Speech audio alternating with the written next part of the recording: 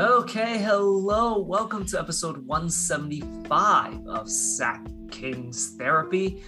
We come to you after the Celtics beat the Kings to a pulp in the Golden One Center, 126-97. The Kings basically couldn't really score to start, and the Celtics kind of got whatever they wanted, and it never really got better. The Kings kind of ended the first quarter somewhat close, and then the floodgates opened, and the Kings, again, were just basically never close, save from a little bit of a run in the third quarter. So what did you think of this game, Fong? We tried our best without Fox, and, Fox is out. Rashawn's also out. Let's see, who else was out for us? TD and those guys, but those guys have been out for a while, so just expect that. So, we brought a pretty good fight. We, tried our best in terms of whatever offense we had out there, and defensively, still it's a little hit or miss, but they just kept on hitting, and my gosh, Jason Tatum and Jaylen Brown were not missing at points.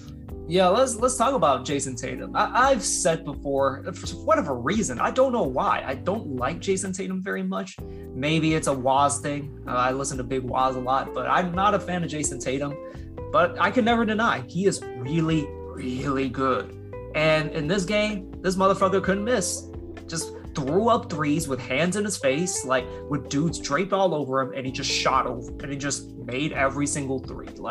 The only adjustment I wish the Kings made, they did this a little bit in the fourth quarter, just double him and just hope that, your defense is good enough to rotate around, which in some cases they were, but they needed to just double him. Just make someone else beat you, especially if Jaylen Brown wasn't on the floor. Yeah, and even if we doubled him, which we had in some cases, there was always that one guy open out in the perimeter, which usually was either Grant Williams or I believe Pritchard was the one also helping with the 3-point shots. So listen, if Peyton Pritchard is the guy that beats me, go for it. I could not give a flying fuck what he does. Mm-hmm. Talk about just a guy I do not care for, but Tatum just was unstoppable, and you needed to just double him. Just again, I don't care that Peyton Pritchard shoots I'm just gonna guess 41% from three. Let me just check real quick. His eyebrows look really funny. He's shooting 36% from three, which is okay. Might as well just let him go. I don't care. If he's gonna beat you, he's gonna beat you. You just needed a double, and you needed to do it quicker. And they didn't do it, and the Kings just got blitzed from the outside. Jaylen Brown was no scrub either. He had an incredible first quarter and just was a presence throughout the game. Yep, pretty much. They kept on driving in, no stops pretty much. So let's talk a little bit about Sabonis. Sabonis came to play. Without De'Aaron Fox, he had to take a lot more of the scoring load, and he definitely did do that. 30 points and 20 rebounds and 5 assists. Sabonis is gonna be that foundational player for us. He is definitely basically the first piece to building a very competent team, and he will bring it every night. And in this game, he definitely brought it. He actually scored pretty well, but just without De'Aaron, unfortunately, someone needed to pick up the scoring slack. And unfortunately, Harrison Barnes completely no-showed. 0 points, 0 for 5, 0 threes, and 0 free throws. Only had 2 rebounds and an assist and a foul. Harrison Barnes needed to step up. Granted, there were some fouls that they missed on him. The refs were, again, pretty bad this game. He just had no luck out there, and just throw up a bagel. Yeah, I guess it's one of those nights where just happens, and hopefully Harrison Barnes gets up to speed for the next game. But yeah, DeMontis, man, they started trying to double DeMontis at times, and he was stuck at times when it comes to passing the ball, but it's just that the Boston defense was pretty good at preventing the guys from getting open and for Sabonis to even get a good pass to the guys. And he only had only 4 turnovers, which is not bad actually. Now that I think about it. Like, give credit to the Boston defense. I didn't think it was a real thing. Like the first time they played, I thought it was just the Kings missing shots. But this game, like, the Kings could not really like get layups. Like in the first quarter, like I have the stat here, it was a 22-4 difference in paint points. Yes, the Celtics scored 22 points while the Kings only scored 4 points in the paint in the first quarter. Mm-hmm. Like they just could not get into the paint, and like Harrison Barnes tends to struggle with teams that have good wing defense. You know, you have Marcus Smart, you have, Jason Tatum and Jaylen Brown. They're good defenders. You have Al Horford, who's a pretty decent perimeter defender and a good interior smart player. And then Robert Williams is your bona fide, backstop rim protector. Like Harrison Barnes tends to struggle against teams like this. Like he struggled against the Raptors, who just basically run an entire team of small ball fives. Like he struggles with length, and I assume that's probably one of the reasons why he struggled as much as he did today. And yeah, credit to the Celtics defense. They were very good. Like, Marcus Smart, like I don't love like a lot of the things he does. Like he had some moments in this game where we're like, what the fuck? But he is a very good defender, very smart defender. And yeah, like he knows what he's doing. And Jaylen Brown, very, very good defender. Jason Tatum, very, very good defender. And your whole starting lineup, like with Horford and Robert Williams, these are all plus defenders. So yeah, credit to them for being able to kind of put it together, because honestly, in the beginning of the season, they were looking like they played a little bit like the Kings. Like, the losses were just deflating. There were just no rhythm, no chemistry between them, but they managed to figure it out. So credit to them. Mm-hmm. Oh yeah, no doubt about that. Let's see, what seeding are they in? They're not in the bottom 8 at the moment, right? They're 43 and 28. That's bottom 8. I'm sorry. I meant to say, are they close to the 8th seed? No, they've shot up. I think they're very much out of it now. They're the 4 seed right now. Granted, there's a 2.5 game difference between them and the 7th seed. It's very jumbled in that kind of area. So. I see. Yeah. Yeah. But yes, if you are 43 and 28 and you're somehow still the 8th seed, Jesus Christ, like that's an incredible conference. Yeah. But they were pretty bad at the beginning of the season. Like they were out of the play-in, I think, at one point too. So yeah, I mean, again, credit to them for figuring it out, and like they have 2 bona fide stars. And, I really wish we could find a way to get Jaylen Brown. Probably isn't going to happen, but like they still probably need one more point guard probably for them to really make a run, because like Jason Tatum was actually really good passing out of double teams too. So maybe they don't need one, but I feel like that's their missing piece. They need a Kyle Lowry type player, in my opinion, to really make that run. Well, I mean, they've been through quite a few point guards now, so we'll see what they can acquire. The problem is none of them are like point guards. Like Marcus Smart, not really a point guard. Kemba Walker, not really a point guard. I know he was like tiny, but he's really a scoring guard, if anything. He's just tiny. Kyrie Irving, scoring guard. Like, honestly, granted, they could have done this early in the season. I wish they could have gotten Rondo or like... who was the other one? Like Rondo would have been a great choice. Like I thought had the Cavs not done it, I thought the Celtics should have got Ricky Rubio. I think that would have been the key piece, but too late now. He's injured and probably not coming back until next season. Anyways, let me take a drink of water. Other than that, like everyone else kind of did their job. Trey Lyles, once again, just a solid player, 19 points. Wow. Didn't know that he had that many. Justin Holiday was actually really good shooting the ball this game, 6 for 12 from 3. Although it felt like his makes and misses were all bunched together. But he finally had a decent shooting night for 21 points, 6 of 12 from 3. Davion Mitchell had a rough shooting night, but I felt he was effective out there. Granted, I would have loved to see the assists probably go a little bit up, but like I felt that was more of guys not hitting shots when he passed to them. So Chimezie Metu kind of just did his thing, did what he could, ended up with 10 points. Dante DiVincenzo, like he was 0 for 6 and only had 3 free throws for 3 points, but he had 8 assists. I'm surprised he actually had that many. And he's gonna start building chemistry with Sabonis at some point, and that's gonna be exciting when they finally kind of get it together. Mm-hmm. And like you said during the game, since we have Fox out and Davion in as a starting point guard, I mean, he's just that point guard that we have to rely on coming off the bench. And yeah, he did a pretty good job. He led the the Kings with assists, and yeah, just too bad that he kind of missed all his shots, but it's that kind of game.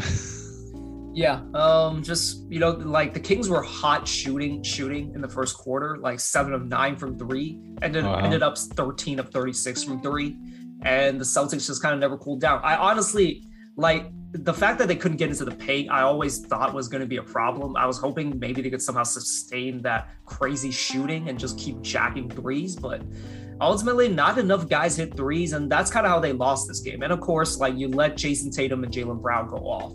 That's going to be hard. Again, like, the Kings need to figure out, like, when a guy is on fire, you are allowed to double them.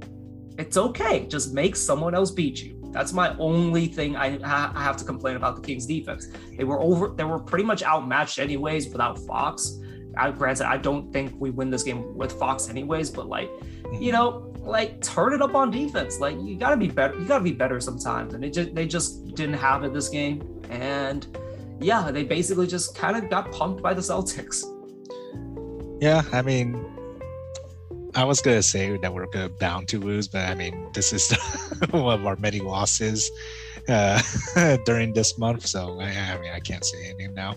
I mean, like, they still gave themselves a chance. I think they cut the lead all the way down to 9 like the start of the fourth quarter. Like, They had a chance. Like, these guys, like, they still fought, and like Sabonis was angry fighting. Like, he got a technical at one point.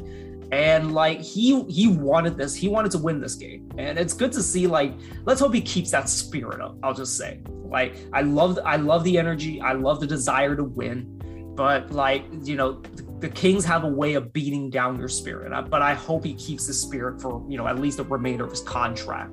Just like trying to pump up the guys. Because like, he needs to be the leader out there, and he's trying to, but the guys just kind of aren't able to perform as well as he does.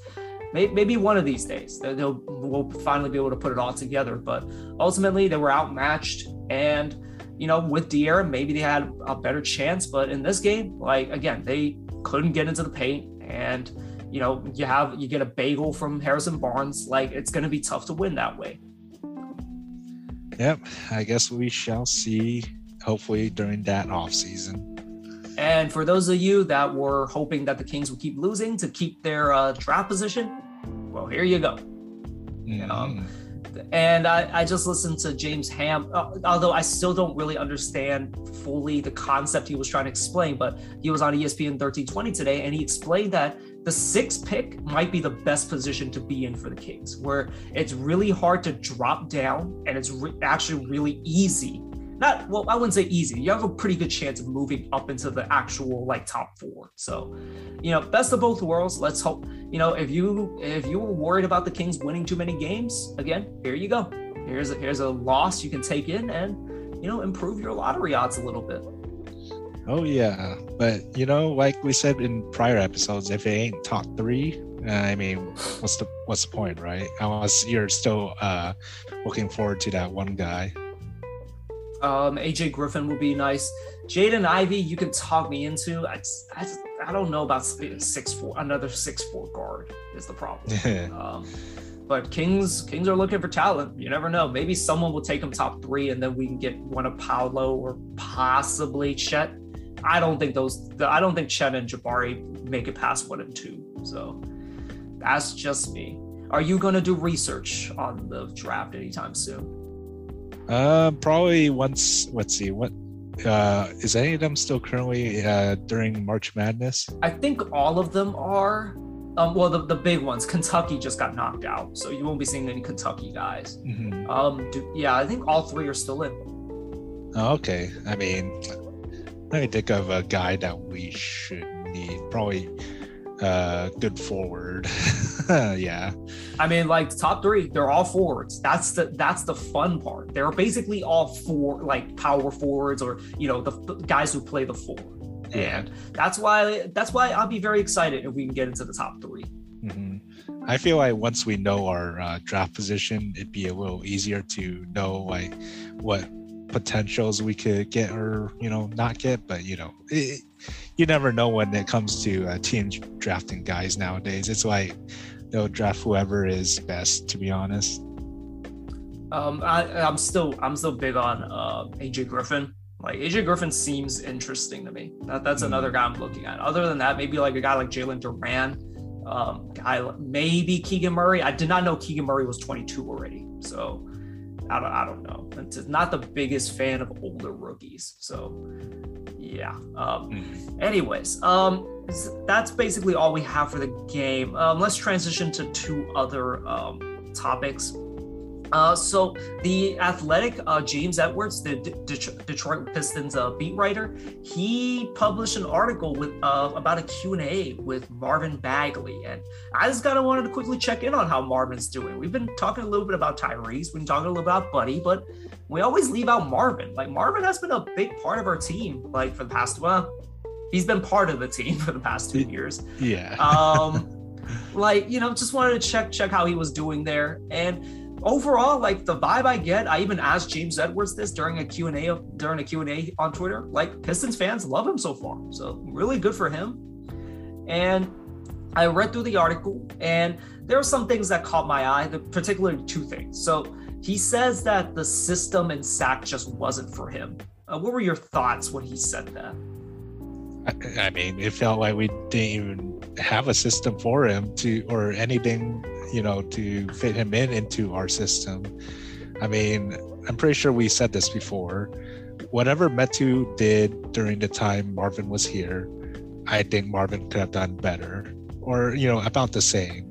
Cutting the backdoor baseline and getting for that dunk, or a lob for a dunk. Marvin definitely could do that. A lot taller than Metu, a lot more athletic than Metu in most ways. I mean, we could have done that, but we just kept Marvin in the corner for pretty much most of our plays. Yeah, so I'm guessing like that's what he meant. Like when he talks about the system just wasn't for him. Like they never ran plays for him. Like yeah, as you mentioned, they never ran that the back screen for the lob for him for whatever reason.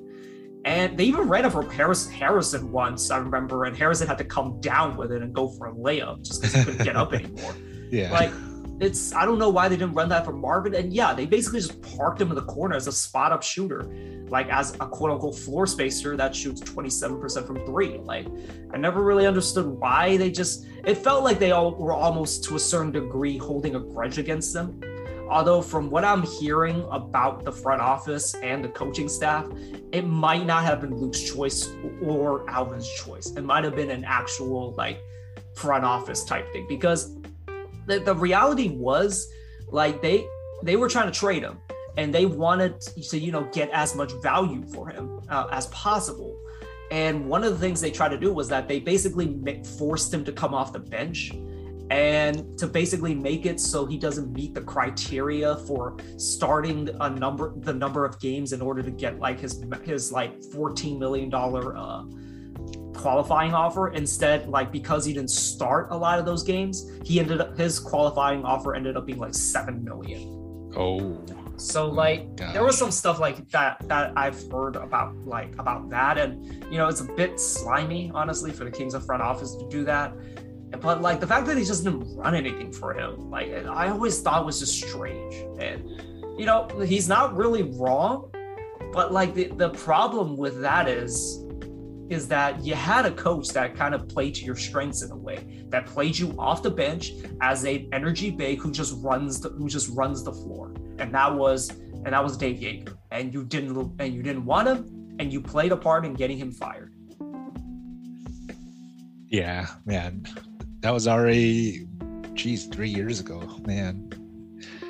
But yeah, I mean, it's too bad, really. But At least he's happy with a new system, and he's actually getting minutes. I'm hoping that whatever happened in Sacramento with contract disputes doesn't affect him too drastically, because I mean, I still think he could see a lot of use in most teams, other than probably his defense needs to be a little better.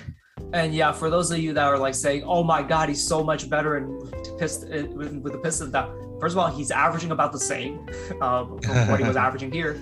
And I've seen some clips. The defense is still as bad as it is, like constantly hopping around like a little rabbit, and jumps a little too high, and for whatever reason takes a charge when he can clearly go up and block the shit out of that shot. So he's about the same player, but they are utilizing him better as, a rim runner. Like Cade is throwing him lobs and stuff. And like, again, I don't know why they didn't do that here in Sac. Like you had Tyrese, you had De'Aaron, they can pass. Like, I don't know why they just didn't run some more plays for him. He's not wrong about the system just wasn't for him. Like it was just strange. Yeah. It's like at that point, why even put him out there? It's like, just for the rebounds, that's it. I mean, it's not like he rebounded well anyways. Like he has the same issue that Damian Jones has that I'm seeing. Like those guys just don't command space. They just rely on out jumping you, and they don't really know how to get position for rebounds. And yeah, I don't know. I don't know what the entire deal with him was this year, like outside of just trying to trade him and getting value, which they ultimately did. But like it might have come at a certain detriment to both the players and the team. Oh yeah. And speaking of like detriments of the team, like in the article, apparently there was I wasn't all that familiar with this, but like basically James Edwards said like you had a reputation of being a bad teammate. And he basically asked Marvin, like, where does that perception come from? And Marvin basically said the fans and the media created it. What'd you think of that? I mean, in terms of, let's start with the fans. In terms of fans inside the arena, I don't think there's anything, no bad comments about Marvin at all. But if you go to Twitter and all that, my gosh, it's everywhere. I mean, if he avoided Twitter, Reddit, whatever, I think he could avoid a lot of negativity. In terms of media, I mean, it's a lot of the Kings could have but didn't draft Luka. I mean, and that was a big thing at the time. I guess there's that. But yeah, they talk about it a little, at the end of the article about expectations. And, yeah, that was, again, that I always thought was going to be unfair, especially because Luka ended up being so damn good and Marvin couldn't stay on the floor. Yeah, I mean, as fans too, we expected a lot, especially him being drafted over Luka. But I mean, it's not really his fault for being drafted in this type of situation, and it shouldn't be our expectation for him to be better than Luka, because I mean, I'm just shrugging right now. It's like he just happened to be drafted to us, and had to play however he could for us. The thing, I always thought it was unfortunate for Marvin and for the Kings as well that they drafted him, because it's unfortunate that Kings drafted him. Like, he's not Luka, that is what it is. But then on the other side, he kept getting injured. And that's not his fault. That's not the Kings' fault. He just never was healthy enough to to basically play a consistent amount of games to properly develop. Now, the Kings kind of like screwed him a little bit by quote unquote trying to win and not taking a chance by just letting him play through his mistakes, which is basically what he's getting the opportunity to do now with the Pistons. But then again, the second half of that equation is that he kept getting injured. So like even like in moments where like we really could have used a big man or just another kind of guy off the bench, like he just wasn't available to play. And unfortunately, then like the injury stuff and like just some of the comments that his dad made, and him not dispelling those rumors, like that really did not endear. That made it basically a very awkward situation and did not endear himself to the Sacramento fan base. Like he never really addressed it, and he basically just kind of passive aggressively like always threw shots at the fans and just did stuff like that, which I get from his position, but don't add fuel to the fire. And like and then of course like that, those kinds of bad feelings manifested into people saying he was a bad teammate, saying he was like bad for the team, he's causing issues like in the locker room, even though there were never reports about that. And it's unfortunate that he's like social media, as we have said, is not a real place. It's usually a bunch of guys sitting behind keyboards just saying shit. And I get it to a certain degree. Like you don't understand that because you're a famous person, and honestly, you probably are more or less better than a lot of these people on Twitter. And they got to understand that Twitter is like some of the worst people in the world. And these guys clearly see those comments, and sometimes they let it get to them. And Marvin kind of let it get to him, unfortunately. But he just kind of needed to find out, or needed someone to tell him, like, hey, like, these are idiots. Like, most of these guys didn't even pass PE. Like, why are you taking any comments from these idiots? These out of shape fucks who are just, being dicks on the internet. Yeah, I don't know. I guess no one in the organization or within the team was able to tell him that, but I mean, it just all of a sudden ended up in, Marvin's hands and in Marvin's mind. And it's too bad that also the family just kept on, like I said, adding even more fuel to the fire. And, gotta support the family too when it comes to Marvin. But like the thing is, like Marvin didn't handle it well by simply not addressing the issue. Like you look at how De'Aaron Fox handled it, like when the Kings drafted Davion Mitchell, he basically just shut it all down immediately. He addressed it immediately and then just didn't say anything afterwards. Beautiful. Just handled it, put it away, cool. Like, Marvin needed to see that and just like say, you know what, that's how I should handle it. You know what? My dad's just a fan, just like any of you guys. He's gonna say shit. And it's okay. Like, he's not the one playing on the team. I'm the one playing on the team, and I'm my own man. That's what De'Aaron said, and it diffused the entire situation. Like Marvin needed to understand that, and Marvin needed to not take these guys seriously. Again, they're nowhere near as successful as you in life. They're nowhere near as athletic and gifted as you. Why are you listening to these idiots? Oh yeah. Ultimately, it is unfortunate that the situation just didn't work out, but I'm glad he's finding a spot in Detroit, and he seems to want to be there long term. And we'll see, like, if he gets an extension this offseason, probably going to.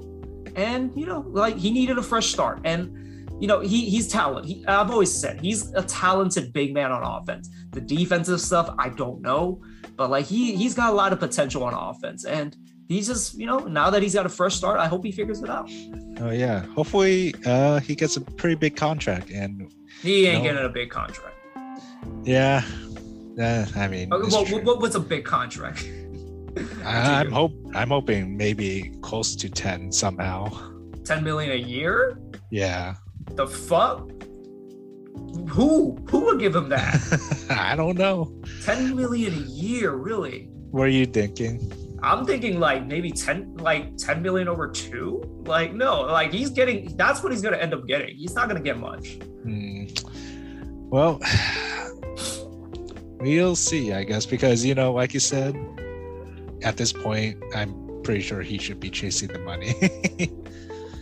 I mean, I always recommend, if the money is out there, go for the money. I don't think the money's out there for him. Like, he's an injury-prone big man with a lot of issues. Like, you just don't give that much money to a player like that. If you're like, honestly, if I could recommend, if there's like a $20 million over like 4 years like deal, take that for now. Or if you can get like a 10 for 2, well, whatever Rashawn got, honestly, for like when he came to the Kings, like that might be your ceiling right now. Like, it's not looking good for him. Like, in terms of money, he'll have to swallow his pride and just take a smaller deal for now and rehab his image around the league. Mm-hmm. And, his image around the league is not that he's a bad teammate. It's just that he's injury prone and there's no certainty that he'll figure out like how to be an effective NBA player, because right, as good as he's been for the Pistons, he's still not really an effective player. Yeah, hopefully he'll develop more over on the off season for the Pistons, and things will change for the Pistons, because I'm pretty sure after this season, they should be pushing towards the 8th seed, right? No. You think it's gonna still be more with how tough the East has gotten? No. And like the fact is, they're not one or two pieces away. They're quite a few pieces away. Sure, they got Cade and he's gonna be good. But the league has shown like you need at least like 2 guys just to make the playoffs nowadays. Mm-hmm. Like 2, and then you need like 2 legitimate you need like 3 stars to actually be a championship contender. Outside of Cade, like who's their second guy? Yeah, I guess Jeremy Grant, but he's not that good. He really isn't that good. Like, let's be honest. He is a guy that is best next to a superstar like Jokic. He's a 3rd or 4th option. And right now he has to be their 2nd option, or honestly their 1st option if like they want to play that way. Killian Hayes has not worked out. And like, unfortunately, maybe they'll figure that out. If they figure that out, maybe they'll make the playoffs, but I don't know. Killian Hayes has not been good. Like, Isaiah Stewart is a nice complimentary guy. Like, he's basically kind of their version of Rashawn. Like, but that doesn't get you into the playoffs. Mm-hmm. Oh, man. Let's see. 8th seed. That's funny. Yeah. Now that you mention it. Well, hope for the best then for them, because, I guess it will take a Kings, lifetime for them to make it again. I wouldn't say it would take that long. I don't see it right now. Cade is their first guy. That's their first building piece. The rest of them, I don't know. I'll just say that. Anyways, let's end the episode on this. So I listened to James Ham on ESPN 1320 today, and he basically talked about like some of the stuff he heard around the Kings, and particularly the idea of starting Dante. Now, Dante wants to start, and he's unhappy. He's not very happy that, Justin Holiday is still, he's not happy that he's not starting. It's not so, I don't think it has that much to do with Justin Holiday, but there are grumblings already, according to Ham, from the Dante DiVincenzo camp about him being very unhappy that he's not starting. And that, Ham basically speculates like, do you really want to mess with this relationship right now? And possibly they're doing this because they want to basically drive down his value in the offseason. That's what he speculates that the front office is trying to do. And that's going to create some salty feelings going forward. So wait, why would the Kings want to drive down his value over the offseason? So they don't have to pay him as much. Oh. Is his contract about to be over? Is that why? He is due. He is a restricted free agent. This offseason. I see. More quote unquote smart moves for the Kings, I guess. Yeah, in my opinion, I feel like Dante should start over Justin Holiday. Even though statistically, I guess you could say. No, there is no argument, unfortunately, for Justin Holiday starting. He's shooting more than Dante. Yeah. He's not as effective. And yeah, like Dante should start, but like it's been confusing why he hasn't. Although ultimately, I don't think it really matters on the court. But like, if it's going to cause issues, like with Dante being unhappy, you might as well start him, because there's no real reason to start Justin Holiday anymore. You have him for next season, so you don't have to worry about him leaving. So, if it's going to cause issues, like, behind the scenes, like, you might as well start him. Mm-hmm. Yeah, go for it. He's played real well when he starts, so yeah, might as well just go for it. Justin Holiday coming off the bench. I guess we won't get that like defensive duo with Donovan as much as Davion. Why am I saying Donovan every single time I mention Davion? Yeah, Davion coming off the bench. Yeah, I don't know. Honestly, again, I ultimately don't think it matters just because at least, well, not this game, but it feels like most of the time DiVincenzo plays more than Justin Holiday anyways and is the closer. So that's what I worry about more, that you're closing more than you are starting. But starting has value to these guys. And, again, if it's going to cause issues behind the scenes, just do it. It doesn't matter. You're trying to build chemistry anyways. And some people have talked about it, Justin Holiday has great chemistry with Sabonis, and we saw it this game. They do have a pretty good chemistry, but DiVincenzo also is building some really good chemistry with Sabonis. So that's something you might be able to work with. Yeah, it'll be interesting to see that chemistry flourish. Now all season, next season. I mean, most likely, I still want Dante to start next season, in my opinion. So continuing off of that, the idea that Justin Holiday is starting is not a fully Alvin Gentry decision, he said. There are organizational forces involved, and that concerns me. Okay. Are we saying Vivek has a say in this? I don't know. I can't guarantee it. I think it's more of Monty's crew. I think that has a say in this. Again, there's a little bit of driving down of value, and maybe there's some sort of idea that maybe you want to keep Sabonis happy because he is very good friends with Justin Holiday. Basically, it's not fully an Alvin Gentry decision that Holiday is starting. Oh man, there's so many caveats in all this. Jeez, but man, how much value are we talking about if we were to just bench Dante for the rest of the season? Then what do you mean value? If like you said, if we're driving Dante's value a little more down, so we could re-sign him for cheaper. I mean, how much more are we really saving here? I honestly don't know. James Ham has said you can probably extend him for 4 years, $40 million. Okay. Best case scenario, I guess is the 4 years, $32 million. So $8 million a year or something like that. Okay. But ultimately, again, if it's going to lead to some unhappiness, you might as well just do whatever you want. I really don't think it's going to drive up his value or drive down his value. I think his value is at where it's at. Yeah. So I think this is kind of just dumb, honestly. But I think it's overthinking it is how I would describe it. And just start Dante. He's been good. He deserves to start. And Holiday, with the exception of this game where he shot well, has not warranted starting. Yeah. Yeah. Might as well start Dante, and we'll see about the rest of the guys. Because I haven't really seen Jeremy Lamb. I don't know. Was Jeremy Lamb a starter at one point? Yeah, he was, but I don't think he would be a permanent starter. He's not really a starting type player, I guess, would be my argument. He's kind of an off-the-bench type spark plug. Yeah. Type guy. And there's also TD, but to be honest, at this point, I think Dante is a lot better than TD. I disagree because I feel TD can hit shots. Dante, as good as he's been a very good assist man as well, as we mentioned earlier, but can hit shots. That's why I'm very sad that we can't see TD, because I think TD could work off Sabonis really well and be an actual threat from the outside.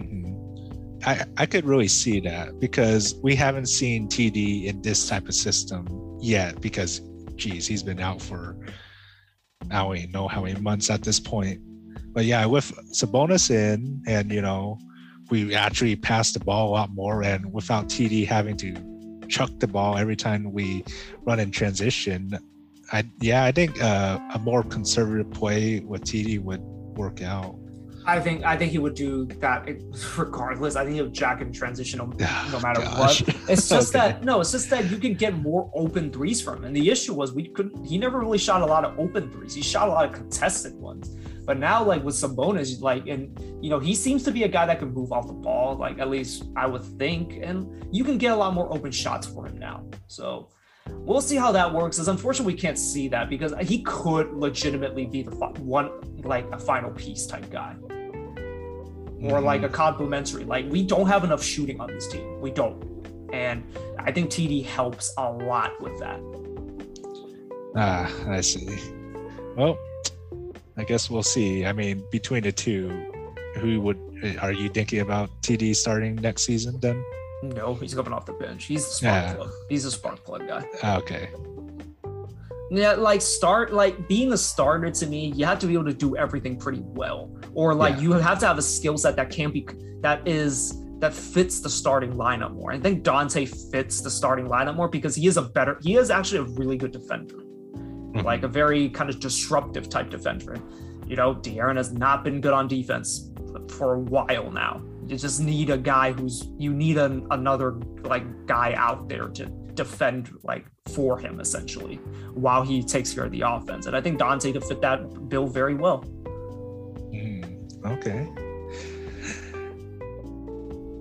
Okay, and just last thing I want to mention. So about the it not being a fully an Alvin decision not to start DiVincenzo or to start Justin Holiday. Apparently, Mo Harkless is kind of in the same boat. Weirdly enough, where it's not really Alvin's decision to play him or not.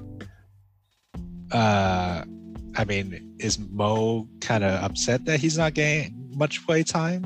I assume so, just because he's a veteran not making much, and he's kind of stuck here in a way. Yeah, I can see that. I mean, it really is too bad we don't see Mo playing that much, but I don't know. Is he really going to be with us in the future, really? I feel he's filler. He's definitely trade filler for a trade. I wouldn't mind him here, but he's the kind of guy you need to upgrade from is the thing. He's a good defensive specialist guy, but he just doesn't space the floor very well. And, and for whatever reason, the Sabonis stuff hasn't worked with him. I don't know why, even though he's a good cutter. But it's a weird situation. And again, it just concerns me that Alvin and the coaching staff doesn't seem to have full control of his decisions. Man, yeah, hopefully we'll see Mo in a better situation. But as of right now, I mean, he only played 4 minutes this game, and I don't even remember when he even came in, to be honest. Second quarter, if I remember right. Yeah, and sadly didn't do much at all, actually. Jesus, all zeros. Yeah, so I mean, again, I am concerned about the front office having that big of an influence on the coaching staff. Now, of course, that could be solved next year if you get a new head coach and a new coaching staff. But I don't love the idea of there's this basically a disconnect between the front office and the coaching staff. Now, of course, you can succeed in spite of that, but this organization has been known for meddling, specifically from Vivek. And if the Vivek is the one that is getting involved, Lord have mercy. This ain't gonna get better anytime soon. Yep. Yeah. I guess no one can step up to Vivek, sadly. I think people step up to him, and he just doesn't listen. I think that's the problem, but I don't know. I'm not in that. I'm not behind the scenes, so who knows?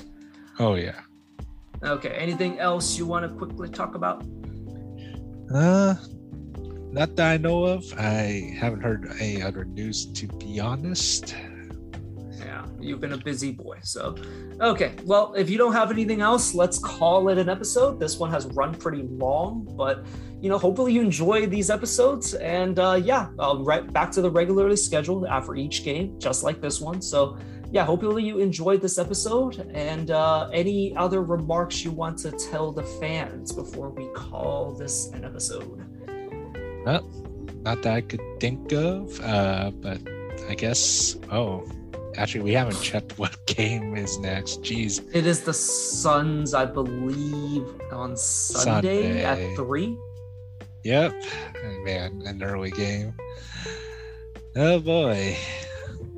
Let's see. First seed. We'll see how that goes. I mean, I guess they're without Chris Paul. Not that has mattered, but sure. Sure. Yeah. I guess we will see. All right. On that note, then, we'll catch you guys Sunday afternoon or possibly in the evening. All right. We'll see you guys later.